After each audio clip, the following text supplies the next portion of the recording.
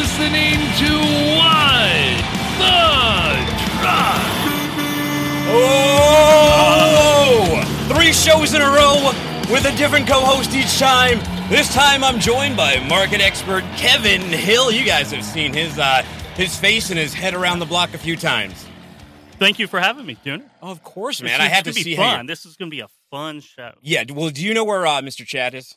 I don't. He's on a cruise. Is he really? Yeah. Where, the Caribbean or? I have no idea. No. Have you ever been on a cruise? I have not. Yeah, I feel like I'd just rather fly somewhere and then deal with it when I get there and not have to get a neurovirus or something. I know. I like local food. Yeah. Right? If I'm going to float out of the country, I want to eat local food. Yeah. And speaking of neurovirus, you saw that Slack about the sugar-free gummy bears, right? Yeah, I did, yes. All right, and you avoided them. I did. I have not had any gummies. Okay, hope everyone in this booth did. One thing I did see, though, before we get to the headlines, is have you seen the warehouse robots or not just warehouse, I mean, these are security guard robots. They basically look like hoverboards with an iPad on it, and it's looking for perpetrators? I don't know.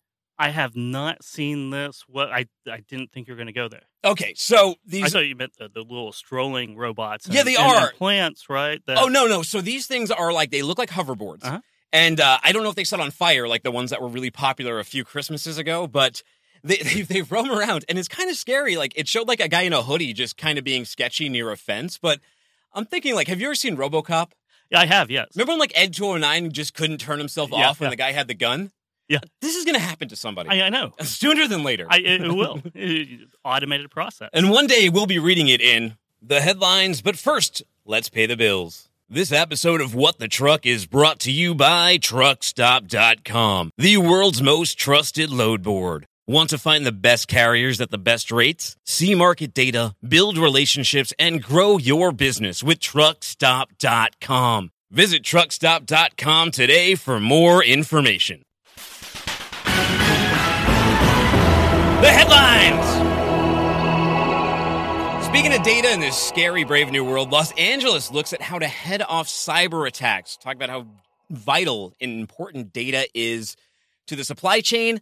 We're not sure if everyone knows that yet, though. We're hearing a lot about ransomware, ransom attacks, people having to spend Bitcoin to release their freight. Well, someone's taking it seriously. It's the Port of Los Angeles. They are a test bed for the latest in logistics technology because they are a target for threats facing that technology. And to stave off those threats, the largest U.S. seaport is seeking bids for a turnkey cybersecurity center, a first-of-its-kind solution that will help reduce the port-wide risk of cyber incidents that could disrupt the flow of cargo into the Port of Los Angeles. As described in a recent proposal, the center will look much like it would be expected to look. Well, what would you expect it to look like?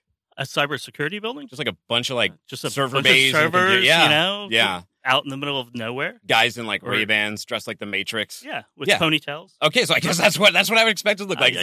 Harborside Department building, the center would have a video wall with 6 monitors, kind of like upstairs. Yeah, video conferencing systems, 2 internet service connections, backup power and resiliency measures, and 4 workstations. So pretty cool. At least they're starting to take these threats seriously. Yeah, that's very cool. I mean, because cybersecurity is a huge threat to everybody. But I don't know why they have 6 monitors up. What are they tracking?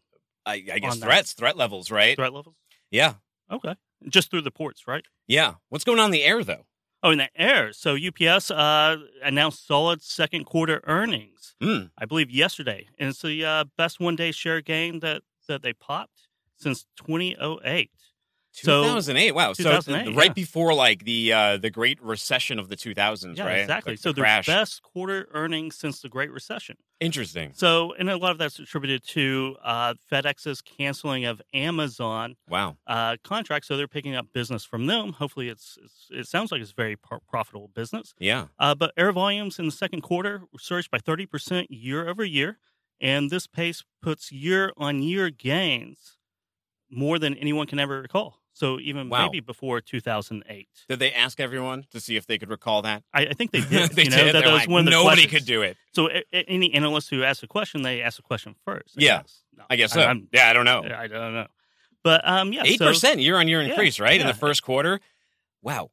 Yeah. Indicated 20 years in the desert. Next day air, it's found a trend, and the Amazonification, we talk about this every episode, it's radically And finally, really, really disrupting business. Majorly disrupting business. Majorly disrupting business, and everyone else is trying to catch up. And some people are kind of catching up, and we'll hear more about that in a few minutes with Anthony Smith, who is doing a lot of work on e-commerce and delivery.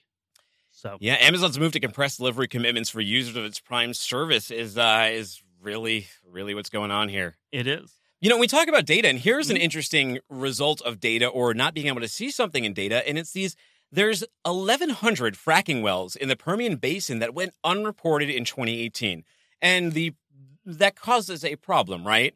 So the report of the report from Energy Data Analysis from the Kairos points out that the fracking activity within the Permian Basin was unreported by as much as 20% in 2018. The data from Kairos showed that more than 1,100 wells remained unreported, a mismatch that could have serious repercussions on the available spare production capacity in U.S. shale oil market, which means that though U.S. shale oil production has been showing a steady increase, the production levels per well might not be as high as previously thought. Kevin, what happens when data purity is a huge thing, right? We always talk about data purity, making sure data is accurate. So what kind of havoc could something like this wreak? It could throw off taxes, especially for Texas, right? The oil shale taxes, if there's 1,100 unreported, maybe. I don't know how you miss 1,100 wells. Yeah. You're supposed to have a permit for each well. So I don't know exactly where the follow-through went down, but yeah, it puts through, it throws off all the economics. Wouldn't that mean new drilling, existing drilling, orphan wells? But would that mean there's a surplus of oil because we weren't aware of these ones, or not necessarily? Well, there should be an excess of oil, right? Yeah. So if you're missing 1,100 oil wells, you would think that there'd be an excess. You'd hope there'd be an excess, or maybe these are dormant wells. I'm not really sure. Well, Kevin, it seems like we have a theme going on here, and I know we have a headline from our recently acquired, our new friends at AmericanShipper.com. Tell us about that one. So this kind of goes back through, not exactly to cybersecurity, but security with inbound products coming into the U.S. with the rise of e-commerce and the Amazonification. Yeah. And so the U.S. Customs and Border Protection voluntary pilot program to collect advanced information on e-commerce shipping from abroad is not a data grab, is what the CBD. Thomas CPD, Overacker, right? Thomas Overacker, Executive Director for Cargo and Conveyance Security at the Asian Trade Symposium in Chicago. That's what he said on Tuesday of this week. And the pilot program is for freight forwarders and shippers and online marketplaces to electronically transmit certain data elements related to their shipments to the agency in advance of arrival in the U.S. So I guess there's so many parcel deliveries coming in that it's just impossible to really monitor it. Wow. So I think a big takeaway from this one is that they're calling it's not a data grab. What do you think that they mean by that? Is he talking about sort of the trepidation that shippers have about sharing data with partners, and is that what's going on here? I think that's certainly in the consumer trepidation with sharing your purchases with the government as well. Yeah. But shippers as well, right? It's just another regulatory hurdle that they have to allow for or allot funds or resources to comply with these. But I guess it's voluntary right now. Or are they testing out the system? I mean, it sounds like they are. He mentioned this, the electronic transmission data elements at a symposium on Tuesday, the Federal Register notice. I don't know. Interesting stuff. It's going to commence on August 22nd. Well, we'll see how it goes then. Yeah. Does it concern you at all? Not really. Yeah. Not really. I don't really order too many things directly from outside the U.S. Yeah. So you know what drives me nuts? That people. So one of people out there. One of the number one things that's sold from Amazon, right, on Prime Day were like those genealogy kits, right? Those DNA tests. Yes. People are afraid of a data grab, yet they're giving out the most vital data possible. I know, right? DNA, man. I know. What are you doing? They're all the craze, right? Yeah. So, we don't have a problem with that, but, whether we buy a hoverboard. Yeah. Did you buy anything on Prime Day? I think I did, but I can't even remember what it was. Wow. It was like a week ago. It was a week ago, right? That's so scary. Something showed up my door. Yeah. I think it was some essential thing. I don't know. Yeah. Did you buy anything? Yeah. No, I've mentioned on here I got a laptop for my wife, and I got I got one of those Echo Dots. So on Alexa. Oh, and by the way, thank you. You actually segued me. I didn't even write this into our thing, but American Shipper. You mentioned the headline was from there.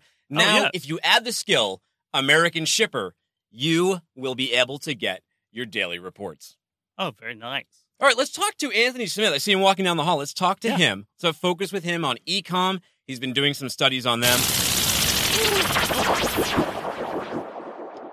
Aha.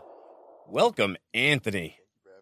Man, I like the shirt. Long live the king. Long live the king. And that is Scar. That is not Mufasa. The rightful king. That's right. Yeah. Rightful king.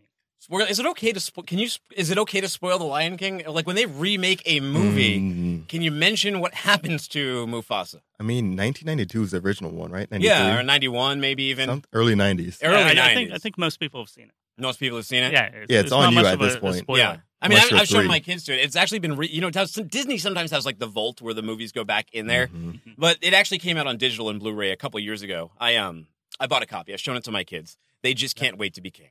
You have to show them the original before they start getting all these remakes. Yeah.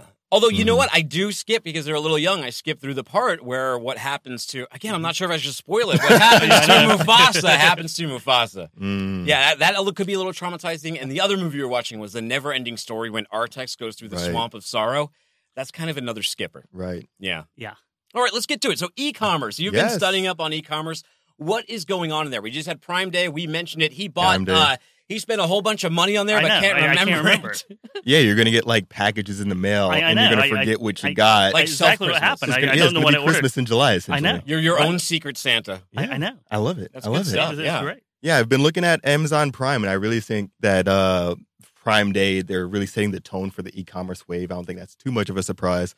But looking at all the trends, so like this Amazon Prime, they're really starting to shorten the window. Like it used to be 2-day delivery.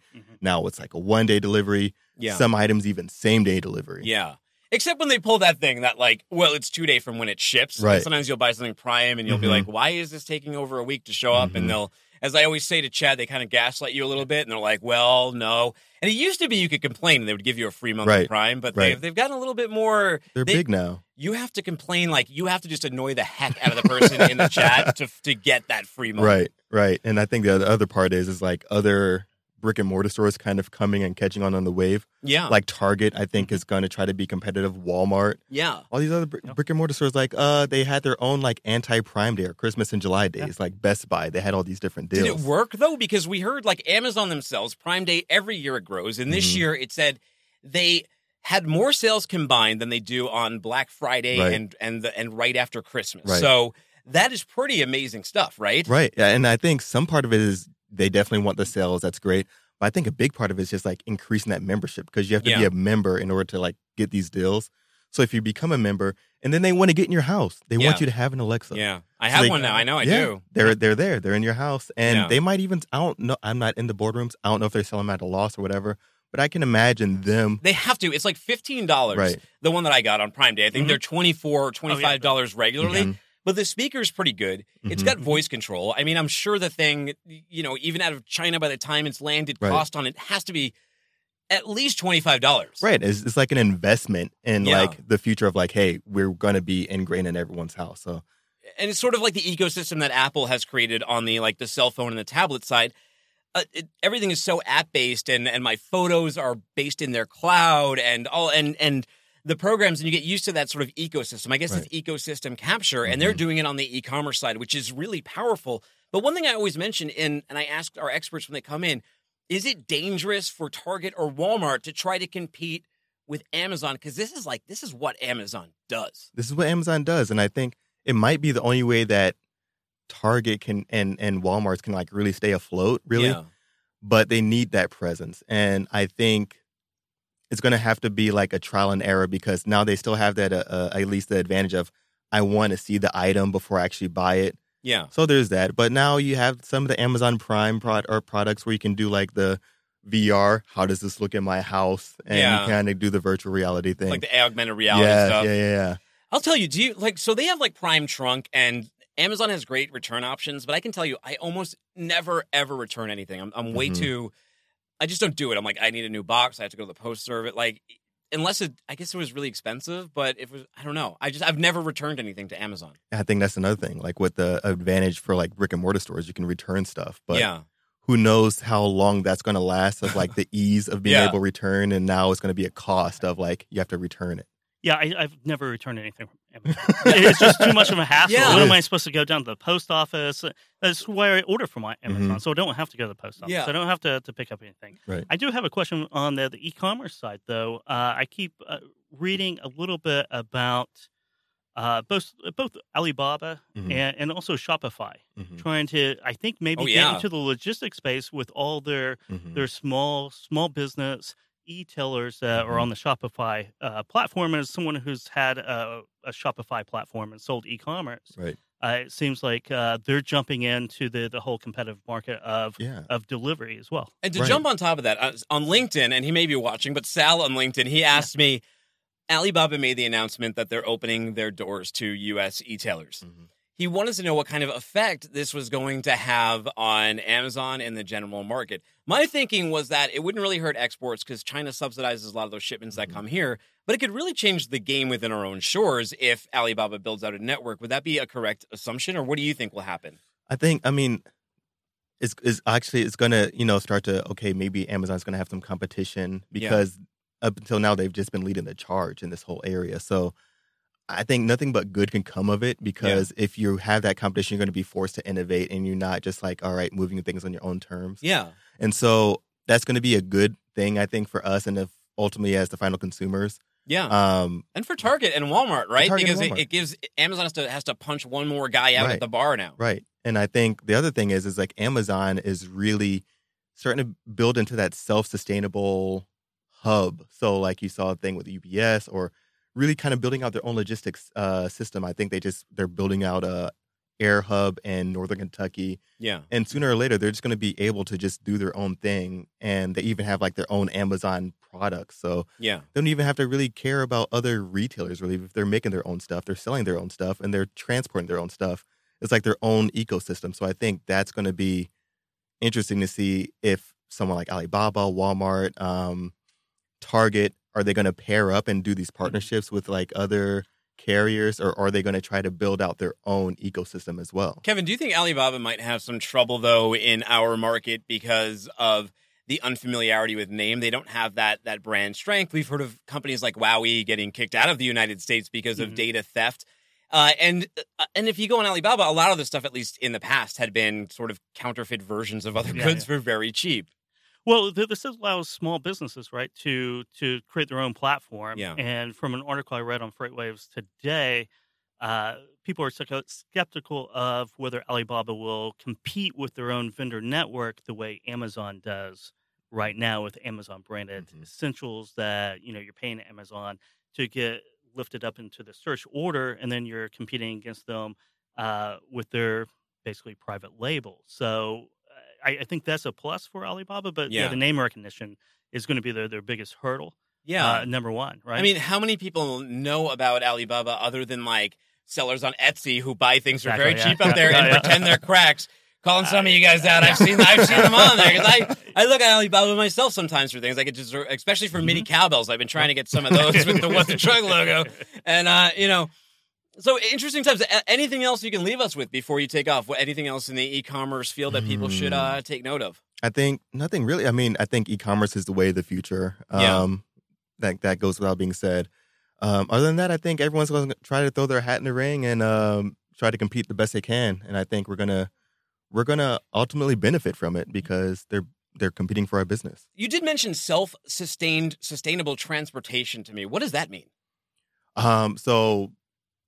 Are you like, so for being able to have their own transportation system? Oh, okay. Inside. So like what Amazon is doing with, yeah. So do you think Alibaba and Target and Walmart are going to have to get into that space too? I think so. I mean, or partnerships are going to have to form, right? Like UPS has a strong partnership with Best Buy or these affiliations with each other, saying that I'm going to carry whatever it is that, Can be dangerous, though. Look at XPO. Yeah. They had a big contract with Amazon, and they got hurt pretty much more than anybody. Like, they're half the valuation of that company for losing 5% of your business. Right. That was a brutal. Right. The market treated that really harshly, and they still haven't fully recovered. I think they're back up to like $60, maybe $70 now, but like they were at, I think their high was 120. Yeah. Tough stuff. Yeah. Well, thank you, Anthony Smith. Thanks for having me. Yeah. Awesome. This is the first time we are on YouTube. Hello, YouTube audience. Hello, YouTube. And Hello. Twitter. We've been going on Facebook for a couple weeks. So for that audience here, give him a little bill. Yeah. Oh, For the king. for the king. For the king. Mufasa's Oh, a wow. Whoa. Just a Just wow. one. I know. Just What one. a power Just move. one. I know. What a power move. Wow. You know what time it is? This is the Backhaul edition. We play a little game on here. It's called Earnings Over Under. Boom! Here he comes. Big man. Wow, it is earnings season, right? And that is Yes, it is. all hands on I deck know. for you editorial guys. Here's JP from our editorial staff. And if you've been a long-time listener of What the Truck, he's one of the granddaddies of it all. He's back on the show for the second episode in a row. I've never played this game before, though. There's a rumor Have that you I not? heard online that you and Chad are the same person, and that's why you haven't been in the same room over the past 2 episodes. I don't know. He's on a cruise. He's on vacation Yeah. in Canada, I promise. Is he in Is it Canada? in Canada? No, No. he's in Colorado. Oh, Colorado. Yeah. I thought you said he was on a cruise. That's an interesting cruise to in Colorado. I know, Montreal? right? I mean, I don't know. I guess you could. I heard he was on a cruise. Maybe he's telling everyone a different story. I don't know. I saw a Facebook post. I thought it seemed like Colorado. Maybe it wasn't. Okay, well, I don't know. This is the mystery of the missing Chad. We'll find out one of these days Yeah. where Chad's hanging. All right, guys. Earnings over under. You know the rules, right? I tell you a stock, the name, the company. I tell you the estimated earnings per share, and you Okay. either say over or under. Okay. I'll tell you the result, and What then about you can what about kind of in, give me what a about result. inline? In Let's line. say Yeah, in line? there is the one in line. Is Oh, I in don't line. know if it's on Oh, the, nice. the thing. Oh. All right. Okay. All right. Well, we'll see what happens, okay? Okay. Since this is your, well, I don't know. Who goes first? You'll go first. You're going to go first. Okay. All right. Less than truckload carrier. Old Dominion Freight Line. Easy. Beat. Estimated earnings per share. Whatever it was, it was a beat. 211. Is it over? You're going over. Okay. Oh, over, yeah. You're both going over. Yeah. Gosh. Well, all right. You made it easy. You're both getting a little cowbell for that one. It's over. They have Thomasville, North Carolina-based Old Dominion reported earnings per diluted share of $2.16, an 8.5% increase over year earlier figures. So why did you go over? Old Dominion is one of the best run trucking companies in the country. Proven time and time and again that they can operate efficiently, Yeah. even in soft markets. Their truck is right there. I don't know if the camera can see it, but there they are. Oh, yeah. Literally, Yeah, Zach Strickland, the Sultan of Sonar, once said, "Why can't the whole world be more like Old Dominion?" Wow. They were the bellwether stock of the LTL world. Uh-huh. Well, let's move on to the next one. Okay. This will be, you're going to start this one Okay. off. It's Jacksonville-based 3PL, Landstar Systems, estimated earnings per share. Consensus was $1.54, over under. In line? No, over. Okay. Under. Mm-hmm. This cowbell rings for you, JP. They were under. It was $1.53. In early June, the asset-light provider of transportation solutions warned that there was a risk for the bottom end of its guidance range at an investors conference. At the time, Landstar's president and chief executive officer, Jim Gattani, said weak truckload spot market fundamentals resulted in a 1% year-over-year decline in volumes and a low double-digit decline in truck revenue per load.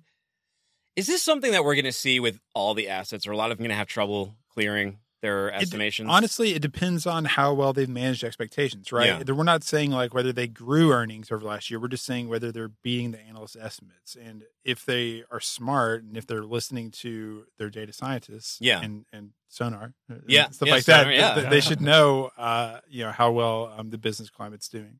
Yeah, and obviously reading articles on freightwaves.com. Yeah. When the I support interesting that. thing about the Landstar is 15% down on dry vans and 7% down on flatbeds. Oh, wow. Yeah. Interesting. Yeah. You're bringing in like a little extra oomph to your I know. analysis right here. Yeah. Well, this is probably one of the more educated earnings per share we've had, because you are a reporter who deals with this stuff all of the time. You talk to all of these 3PLs and you have those relationships, and this was the 3PL, so this is definitely in your playground, and you do all the reporting on it. You are on the, what is your group called? The Freight Intel team now? The Freight Intel team. The Yes. Freight Yeah. Intel team. All right, well, number 3, JP's Okay. leading, right? It's 2-1. You're going to lead this off. Okay. Company you like to troll sometimes. Nice. Tesla. Oh. As a consensus earnings per share, 40 cents. Over under. Way under. All right, he's going way under. Oh, of course, under. This is. All right, yeah, it was, and it was one of those ones that if you look at guidance or not, and you look at gap or not, you're going to see a little bit of different story. But neither of them are going to be above that. And for this one, it was under by $1.12, right? And that was Despite falling short, though, the electric automaker reaffirmed its full-year delivery guidance, and it said deliveries. Yeah, and saying that it expects to deliver 360,000 to 400,000 vehicles in 2019. And your friend, Mr. Elon. That's one of those where they say we're losing money on every car we sell, but we'll make it up on volume. Yeah, which is impossible. I'm not a math major, but the company said, it sold a record number of vehicles. It sold 95,000 vehicles during Q2. The Model 3 deliveries were reaching an all-time high where they're over 77,000. And here's what Elon Musk had to say. It might be the fastest any complex manufactured item has grown in history, he said with an investor call. And then later he added on Twitter that he is becoming a meme. Becoming what? A meme. A meme. Yeah, I would look at Ford Model A growth 1928 to 1932. Yeah, it's probably a little bit better than Tesla, right? Yeah, just a little. Yeah, I know. If I could have dinner with two living people, though, I think that a good group would be John McAfee and Elon Musk. Would you take that dinner reservation? Yeah. That'd be a good time. That would be. Yeah. The stories we'd share. Okay. Now we're going to go in Chattanooga. Chattanooga-based truckload carrier, Covenant Transport. You guys familiar with them? Yep. Very familiar. Estimated earnings per share, 34 cents. That is you. Me? Yeah. Under. Okay. I'm going to say under, too, although I know that they came down. They guided down before. Yeah, so they're over. They're over. It's 35 cents. It was 35 they stand cents. back. They stand back. They released that pre-announcement. Yeah. Just so they could post a beat. Well, you know what? Yeah, and you're right. So management said the industry has hit a bottom. So they kind of like put out the trucking like apocalypse kind of thing here. And they're like, look, everything kind of sucks. The sky is falling. Mm-hmm. They believe that one-way truckload market bottomed out in May, though, as conditions improved throughout June with a little bit of a retreat seen in July. They believe that capacity is coming out of the market as truck orders have fallen off and cancellations have increased. And they said that one heavy truck original equipment manufacturer indicated that recent order cancellations have doubled. Do you guys agree with that assessment by them? Has the market bottomed out? Are we is it all uphill from here? I think the downhill is there's not much downhill left. Yeah. Right? I think, especially when you start comping after the third quarter, once you start comping fourth quarter over fourth quarter, the comps are going to be much easier than they are right now. Next quarter might be a little rough, but after that, it should improve. As far as equities go, at least. Yeah. Right? Yeah, the spot market really started falling apart in the fourth quarter of last year. So that should definitely look better. Kevin, you're right about that. Interestingly, Echo's call, they said that they haven't seen in their data evidence that capacity has really left the market. They said that their brokers are still covering loads at the same rate and the same speed. So, just because the market's hitting a bottom doesn't mean there won't be more exits. True, yeah, and basically that is what we've seen on our survey data too. Is that capacity really hasn't left the market yet? Yeah, it's got to at some point. But so, are we going to have to wait yet. until peak season and like a peak season for like Christmas and holiday orders to really tell the tale of how the end of the year is going to round out and what next year is going to look like? Is this year just a big anomaly because of that pull forward and the record capacity? What's going on? Because those are the questions we always get on our message board and the questions that I get on LinkedIn, and I think the questions you guys always have to answer. But set the record straight right now to our live audience.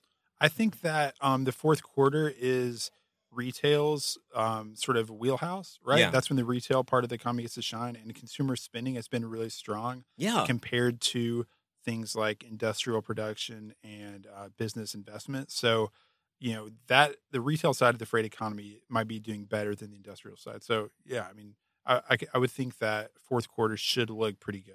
Yeah. All right. And, I think 2018 was the anomaly. Right? Yeah. 2017 was, it was a little more normal. More normal. Yeah. 2019 is probably back to normal. And then 2018 was just a crazy year from ELTs to the tax cuts and the shot to the economy and then the pull forward.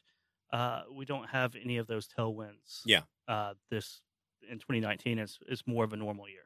Well, fortunately, something like Sonar too can help people at least put some of this data into context and not be overly reactive. Those record number of truck orders are causing some of these carriers to go out of business because now the chickens are coming home to roost. You got to pay for those things, and there's not enough to put inside of them. All right, last one, guys. Last one is Boeing. This is probably going to be a tough one. Right? Boeing's going to be a tough one. Yeah. Earnings per share and $1.96. consensus. I'm not sure why it would even be that high. I don't know if I'm giving this one away. Know.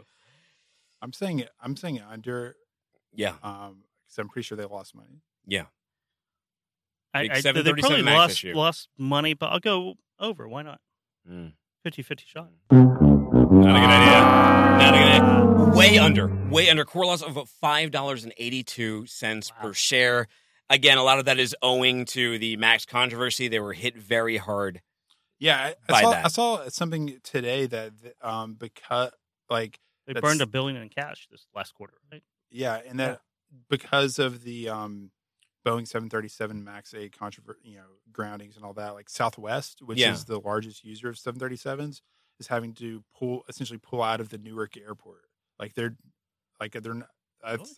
saw something I just saw the headline, so I haven't read the article, so take this with a grain of salt. But it seemed like they're actually going beyond just canceling flights. They're actually having to Isn't that like a network. cardinal sin for someone who writes articles? Don't you want people? You don't want people just reading your headline. You want them reading the article. You wrote those 1,000 words for nobody. It was a good headline. Yeah. I mean, Twitter does it too, because there's so much, and I think there must be something psychological about that, but there's so many times that you're on Twitter and it's so easy to get ADD on there and you're like, oh, I'm liking this, I'm retweeting this, I'm going to go back and read that later, but then you see a picture of a guy on a bike falling off a mountain or something, and then your mind is someplace completely different. Exactly. Yeah. Well, JP, thank you for coming in. Before you go, do you think Boeing's going to recover from this? Yes. Yeah. I do. I think they're they're one of the two biggest airplane manufacturers in the world. Yeah. And I think they'll be fine in the long haul, but it's not good. Yeah. I mean, the 737 thing is they can't figure that out. The fact that they had $9 an hour contractors programming the software for these things is something that probably needs to be problematic. Right? Yeah, and hopefully this changes some of those practices. Yeah. All right, well, thank you very much for joining us today. Thank you. Thanks for having me on. Yeah. Have a great weekend. Cool. See you later. What are we doing? I don't know. What do we have to now? Is it time to... is Nick Austin out there? Is it time to get a little bit of the... The storms are blowing in. It's our friend Stone Cold Nick Austin. Hey, Nick. We are on YouTube and Twitter today as well, not just Facebook. Oh, my gosh. I know. That's fantastic. Every week, or every day, it just upgrades that much more. Awesome. Yeah. How's it going, guys? It's been going good. It's been going good. Very good. Yeah, we've been running right through. We're doing earnings, a lot of e-commerce focus, and then we were talking about earnings. And, transportation, interesting place. Has the weather been affecting transportation at all? Not in a major disruptive way, no. Yeah. Lately. You did mention that storm last week and, off the coast, and you said there might be minor port disruptions, but really nothing of note, which is good, right? Nothing of major consequence, which is good for business, yeah. Yeah. I was in New York City during the heat wave. It was 100 degrees when I was there. It wasn't that bad. It was, compared to Chattanooga, Tennessee, it was not that different. It was hot, For you up drink there, water. It was pretty brutal for up there. Because of the humidity, right? Yeah. Not just because it was hot. It was the humidity. I don't know. I was fine. I don't even wear shorts. I was wearing my jeans, all black, walking down the streets in New York like a spectre. When it hits 100 in New York, it's miserable. But then right after I left, it's just miserable. Right after I left, I was looking on Twitter, and half of New York downtown, it seemed like it was flooded. At least Brooklyn was. What was going on there? Yeah, a lot of it was in Brooklyn. It ended up in some subways, believe it or not. But the thing that had me shaking my head and my eyes rolling were videos I saw on Twitter, mostly of the flooding in Brooklyn. Yeah. Somebody walking through floodwater, crossing a street. Yeah. What's the danger in that? Well, the danger in that, or even driving through it. I'm asking for the audience. The person out there. There's probably at least one person watching the stream who's walked through a flood. It does throwing them red meat. Right now. It doesn't. I know. It Why doesn't. not drive through water? Yeah. Who cares? It doesn't sound so bad, right? Yeah. But even if the water isn't really moving fast, first of all, you don't know what's floating around in that water. It's New York City. The water was up to at least to this lady's knees. Yeah, and you don't know what kind of garbage or bacteria is floating through that water, so it could be contaminated. Yeah. That's number one. There were people driving through it in parts too. In one video of a car that stalled on a street or in an intersection. Could you get sucked into a sewer? Could you would that be possible? Is there or just no? Well, I don't know about a sewer, but here are the two things. most of the time people underestimate how deep the water is. Yeah. It might not look that deep, but it is. And number two, you never know if that road is going to wash out, depending on the condition of it, underneath floodwater. And then you end up at a sinkhole and the water just coming in on you and you could drown. So just not a good idea. Yeah. I don't think you would get sucked into the sewer, but okay. Well, get eaten by an alligator. Well, there are alligators in this. Yeah. Maybe in New York subways. I don't know. I've heard. There was a horror movie. There was a horror movie like that. There was definitely rats. Yeah. There's like a water rat. Big enough rats to pull you down. And like hypodermic needles or something could stab you. There's just a lot of bad things that could happen. Yeah. Sure. Yeah. Lots of bad things that could happen. I guess the water's in New York. I guess the flood water is not as clear as the Caribbean. Yeah, it's a little murky. Yeah, a little murky up there. Yeah. Yeah. Well, I mean, what caused that flood anyway? That was my last question. What brought the flood in? Severe thunderstorms. Severe thunderstorms. Right. Yeah. And but like, doesn't it usually take some sort of like flood levels or something for this water to even get to that level to start washing people out? Or like it was just that there was just that much rain and Brooklyn just doesn't. Well, it was flash flooding, so it was a lot of rain in a short period of time because what happened was they had the heat wave, and then a cold front came through, which produced the thunderstorms. Yeah. And the rainfall rates were really heavy. So it was just coming down really hard over a short time span. And so that's when you get the quick rising water. Yeah. I mean, it once the rain stopped, the water's probably receded as fast as they rose. So it's just, that's all it was. Well, it's summer and it's hot all over the world, right? Yeah. It's absolutely all-time record heat in Paris. How many degrees Celsius is that? It was 42.6, which is almost 109 degrees Fahrenheit. Oh, wow. Yeah. In Paris. Wow. In Paris. Wow. All-time record high. Since they started keeping records. The Mona Lisa was sweating. Absolutely. Yeah. It was for sure. She was. Yeah. But, just London too. I just read that I think it was the hottest July day of all time for the UK. Yeah. And they don't believe in ice over there. You don't. Right. A lot of them don't drink their beverages. So when you go into a restaurant, they don't have ice, and the air conditioning isn't as robust in their networks out there either. So there are a lot of casualties. Or are people more susceptible over in Europe when these heat waves strike? Have there been some deaths? I think so, including in some even cities in the northern U.S. Like in Europe, a lot of older buildings still don't have air conditioning. They don't have central air conditioning. Yeah. It was never. Oh, yeah. It wasn't installed when the building was put up, and then even years later, it was never installed. Boston. When I was living in downtown Boston, the only place that I lived in that had air conditioning, that had central air, was a retrofitted 3-decker in South Boston. But the apartment I was renting in the North End, it had a window unit, which barely worked. And when it gets really humid, the Freon or whatever in there, I don't know if they still use Freon, but whatever they use in there, the moisture comes in, it just doesn't do anything. And I remember I had like this leather couch, and you stick to it, literally in your skin. Yeah, it's pretty gross like that. Yeah, it's not fun at all. But it's even in some southern cities. This sounds strange, but years ago, my aunt and uncle used to live right outside of Fort Lauderdale. Yeah, and back in the late 90s, I went to visit them. This is in South Florida, and their house did not have central air conditioning. It was all window units. Yeah. How many window units? Well, they were in almost every room, but I wouldn't want to see their power bill. Right? No, they are huge consumers of power. Yeah. My power bill in Boston was terrible. When in my house I had a heat pump, and hundreds of dollars a month. Anyway, I had 2 window units in New York. Yeah. So it hit 98 degrees at Heathrow Airport. Okay. So hottest July day of all time for UK. How hot was it? For as far as recent records, the modern record keeping.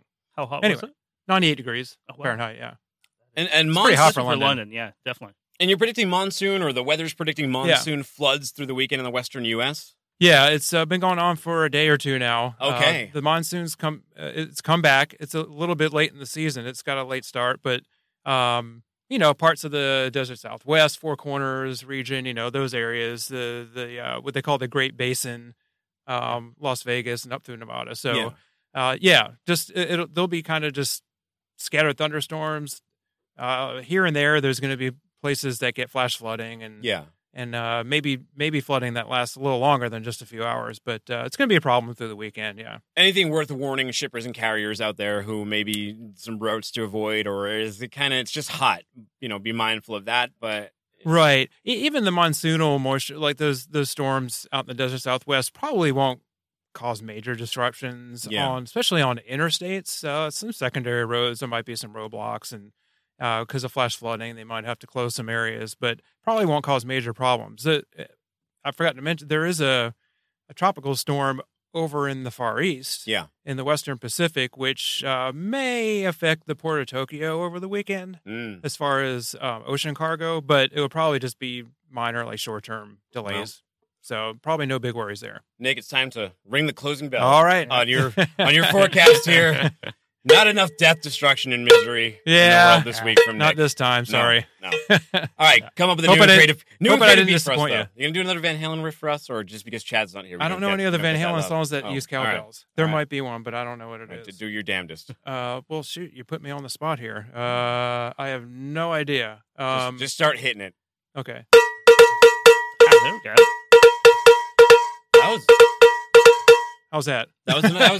That was good. That was enough. Have you ever? Are you giving this back to me? Inside of the cowbell? Oh, like the old mixer? Yeah. The old bread and butter. I love that. Yeah. That's it. Makes a nice tone. Well, appreciate it, guys. Yeah, thank you. Have a nice weekend. Guess that's my cue, right? That is your cue. I guess so. Yes, sir. All right. Thank you. Get out of here. We're running a little long. We were going to do 5 good minutes on the on methamphetamine. Oh, that's right. Yeah, maybe this would have gone a lot faster. We are. Yeah, we're going to do the business of moving meth. Well, you know what? We'll hit the bumper. 5, count of 5 good minutes. Maybe we won't hang a full 5 on this, but Kevin, you had a few questions. You said you listened to the most recent Freight All Kinds on meth and you wanted to talk about it. I did. So it was very interesting. It's all about smuggling meth into Australia and kind of the unique ways that they do that from Asia, right? Yeah, Snow Globes is one of them. So what you're referencing is Freight All Kinds. Freight All Kinds is a new podcast we do before, and they've all been seas so far. So I've done carnival rides, concert stages, crystal meth. Crystal meth. Also, some other names for crystal meth right here for you. Crystal meth, Aunt Chrissy, Tina, Crank, Speed, Shards, Ice, Go, Whiz, Tweak, Dope, Uppers. Got any more for me? Blue Ice. Blue Ice. From Breaking Bad, right? Yeah, Breaking Bad. Exactly. Down Under style. For this particular story, Jim Wilson, he covered the story. He's talking about the big problem out there because they had a record-setting drug bust. It was over $100 million worth of crystal meth were captured. I believe it was folded in clothing. Yes, exactly. It was folded in clothing, and it kind of goes back to the Customs and Border Patrol. Yeah, kind of asking for data on shipments coming into the U.S. is kind of one of those, addressing one of those problems of drugs coming in the country. Like the MSC vessel with the cocaine on it? Yeah, exactly right. Yeah, in Philly, right? And that was a JP Morgan Chase, right, who owned that vessel? I think they owned it, or they had the stake in it, some sort of some kind of stake. Yeah. Not that means anything. It's not like JP Morgan Chase has any involvement whatsoever in the movement of goods. I think it was the collateral to a loan or something. It's nothing. It's neither here nor there that they owned it, but just kind of interesting that they would own a vessel. I never thought they owned it. I personally didn't know they owned vessels.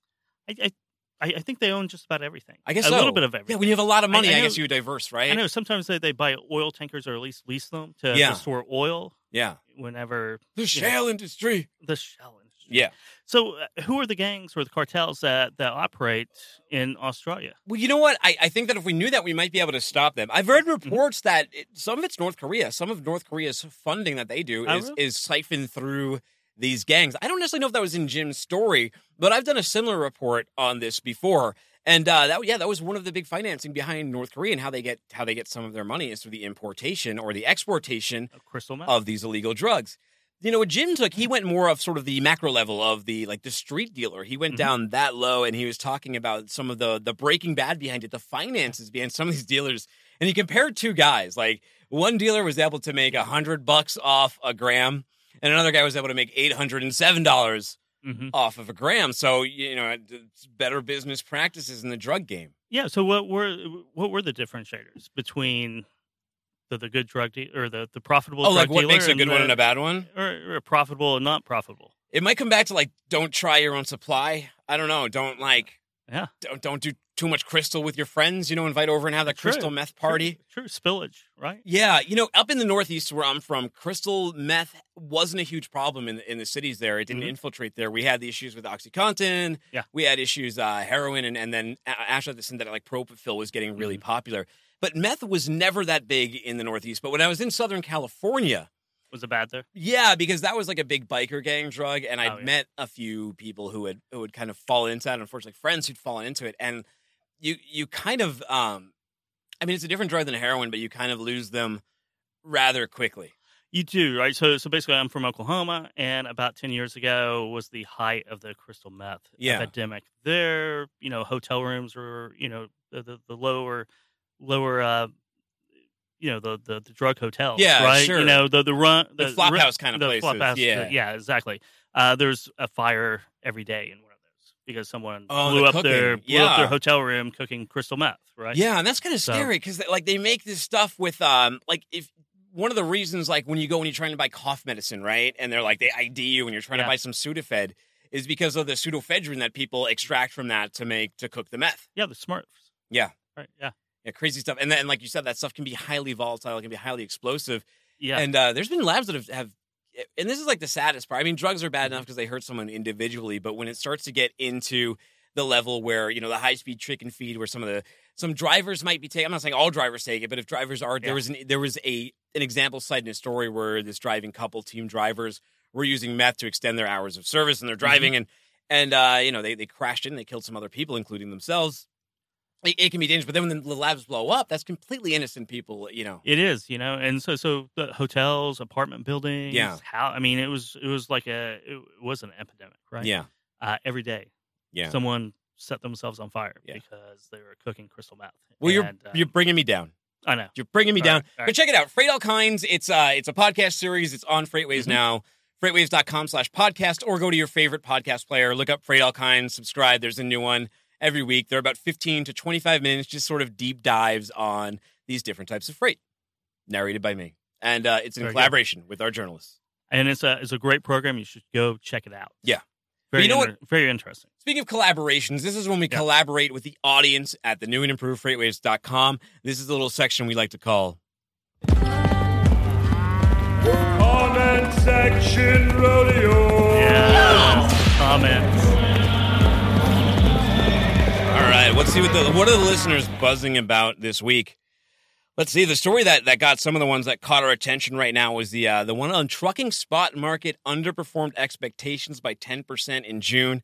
Jonathan Lee, he writes, "Spot market or not, I won't further your goods to the consumer if I can't put it on my truck and make a profit myself, if I am not out here to break even. And I've seen a lot of loads that doesn't pay enough to cover expenses, let alone profit, that rates are falling too far. I will just take my toys and go home. Get your wallet out and pay a fair rate for what you are shipping, or I'll leave it to sit on your docks." Interesting. Ultimatum. It is interesting. Yeah. It is something that you hear about quite often, You think especially when rates are low. How long can you really get away with that, though, before you gotta make a buck? You got to make a buck. But you know what? A day, 2 days. But they can't do the sort of new economy model, or they can't do the Tesla model where you're selling things at a loss to make, I don't know, to get share. I mean, that doesn't really work if you're a trucker. It does not. And may not work if you're Tesla. True. Based on their earnings exactly report. right. So true. So when rates are low, and it puts a squeeze, and better so to park in. I don't yeah. know. I guess that depends on the overhead you have too. I mean, if you gotta pay other people, other employees, that money does have to go from somewhere. Or use great data products to find better paying loads. Yeah, chase the blue, right? Yeah, chase the blue. Yeah, definitely. That's a sonar term. It is. If you're not familiar. So Jonathan Gleave. Yes. What's he got to say? He's got to say, this comment makes too much sense. Yeah, he's referring to the one I just read. Oh, okay. Yeah. Oh, okay. Oh, this is how we fix a failing industry. If more drivers or owners or company owners, if more drivers or owner operators or company owners thought this way, we could truly begin to turn the trucking industry around. To make America great again, really should start here. Wow. So not through Trump, through demanding proper rates, fair rates. Yes. You say if there's no profit in it, just leave it on the docks. Makes perfect sense. Then it would force shippers or receivers to compensate fairly. I also believe that if more people in the trucking industry thought along the same lines and other things such as emissions, which nobody spends adequate time and research and development, and just refuse to buy a truck with that garbage on it, then maybe they wouldn't build any more electronic logs. Same thing if more people refuse to drive trucks that have them. Products wouldn't make it to where they need to be and would be forced to take them off and get rid of the mandate. The way I see it is a problem solved if you don't like it, don't do it. Well, I mean, it's kind of the ELDs are kind of a regulation. You can't just not buy it. I mean, you can buy a truck that doesn't have an ELD. The ELD is something you buy separate anyway, kind of, isn't it? Yeah. So I think it's just the common theme is too many regulations. Yeah. To makes drivers' lives more difficult. You know what, though? Emissions, ELDs, hours of service. You know what is kind of at conflict, though, or the cognitive dissonance that I see kind of in the comment is regulation is kind of what would protect rates, right, for drivers. And so they don't want the regulations, but part of what makes trucking beautiful, but also a dangerous business, is the fragmentation in it. Unlike most other modes of transportation, there's tons and tons and tons of owner-operators driving single trucks, driving small fleets, driving 10 carriers or less, right? I mean, you've cataloged most of them. One of your most famous products was cataloging ELD usage and surveying that, right? That is correct, yeah. Leading up to the 2017 deadline. So how do you, with something that fragmented, how do you get everyone together and go, okay, we don't agree with this regulation, we're not going to do it? Because isn't there always another guy or 10 other guys that are like, you know what? I do have to make this credit payment. I do need to keep the trucks moving. I am going to use the ELD, and I'm going to go pick up that freight. Yeah, it's the same with most, the problems with most strikes. Yeah. Right? So teacher strikes, they have the same problem, right? I have to go pay my mortgage. Yeah. I can't go 6 months without working to get a raise that I'll be broke by the time I get this raise. So you have different factions, and you see that all through history too, right? Yeah. Different factions where sometimes the leadership sells the populace out. Yeah. The leader of the movement. So, and it's always tough because you're typically fighting a guy with a lot more money than you, or a corporation with a lot more money than you. They can you're often going to starve before they do. You are, yes. Yeah. That's kind of guaranteed almost. Yeah. Yeah. I know. I fight for the little guy though. I mean, I like to see some of that. I'm not saying I just fight for the little guy, but I always think the strikes are sort of interesting, but especially in trucking, it's got to be really hard to make something like that work. Yeah, you have to get everybody on the same page. It'd be like herding cats. Yeah. Well, then here it comes again. We're like, so regulators are looking to ease rules for CDL knowledge testing, and this ignited some fire on our boards. Jeff had to say, "Oh yeah, make it easier for drivers to get a CLD. You should be making it harder. With all the idiots on the road, including some truckers, not one of you people in the FMCSA has had a CDL or been in a truck. What gives you the right to make laws? I wouldn't pull teeth because I'm not a qualified dentist." All right, well, fair enough. That is fair enough. Yeah. Yeah. Or make laws about pulling teeth, I think would be a more equitable metaphor. More accurate. Yeah. It probably would. So I don't know how much more training you need for a CDL. Yeah. I don't know. I guess drivers are typically against lowering the age for this and lowering the age to get a CDL and for lowering that because it cuts into their market opportunity. Oh yeah, it opens up the pool of qualified drivers. Yeah. Or more additional qualified drivers, which increases capacity, which pushes down the rates that we were talking about just a second ago. I think it's because also like regulations they lag. They're like on a year delay. Yeah. So a lot of these are like they're reacting to the narrative of a driver shortage last year, where if you ask drivers, they'll always tell you there's no such thing as a driver shortage. That they don't believe in that. Yeah, there is. No such thing.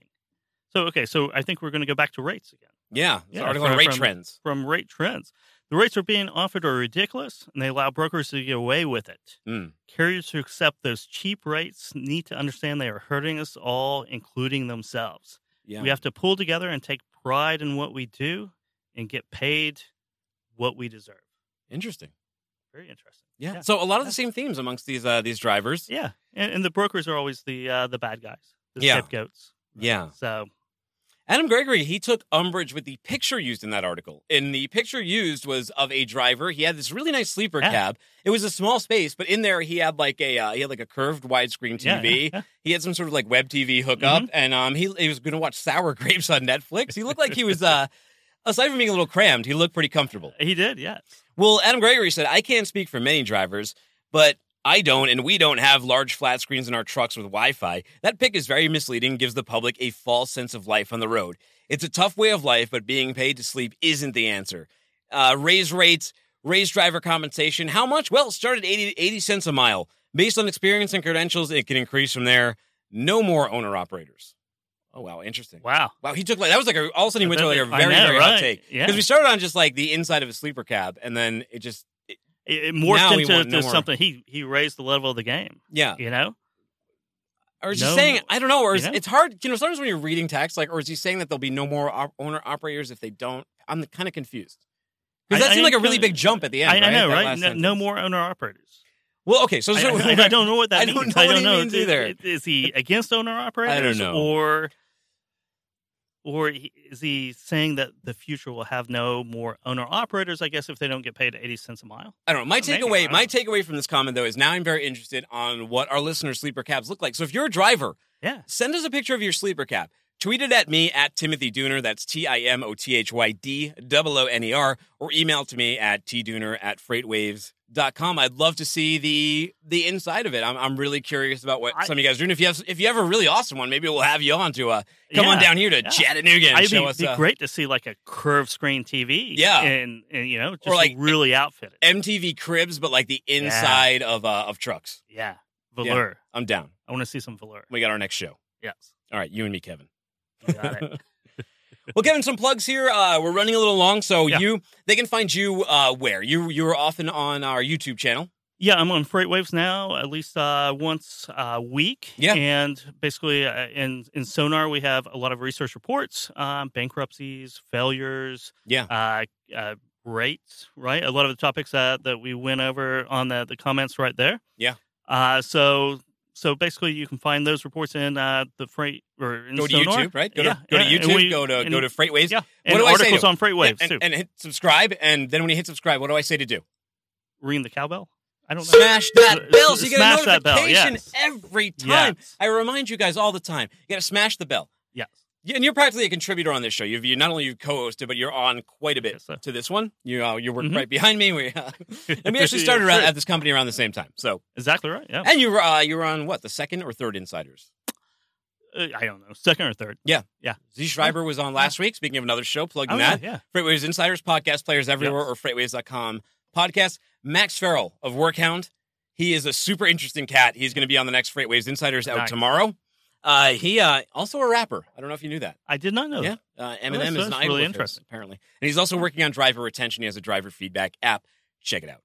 They are Iowa-based. Like I said, this show, you can find the replay of this. If you came in late, go over to YouTube. After we're done, there'll be a version of this on Facebook. You can hit the replay on there, or you can listen to this the old-fashioned way. You don't have to look at us at all. You can go to Apple Podcasts, Spotify, Stitcher, everywhere podcasts are heard around the world. Subscribe, you get a brand new episode. Let's hit that bell, man. Let's hit the theme. All right, let's do it. How do you feel about your first time hosting the show? It was fun. It was more than fun. It was phenomenal. You're a great host. No. Do it with me now. On one, the rock. So bang your little cowbell for the weekend. Bang your little cowbell for Kevin. You're not co-hosting for the first time. Bang your little cowbell for Chad, who's missing out there. Where in the world is Carmen Sandiego, and where in the world is Chad Prevost? Not Colorado, unless you took a cruise there, which I want to hear about. And Kevin, tell us when your boxes show up from Amazon. Tell us what you ordered. We really want to hear it. See ya.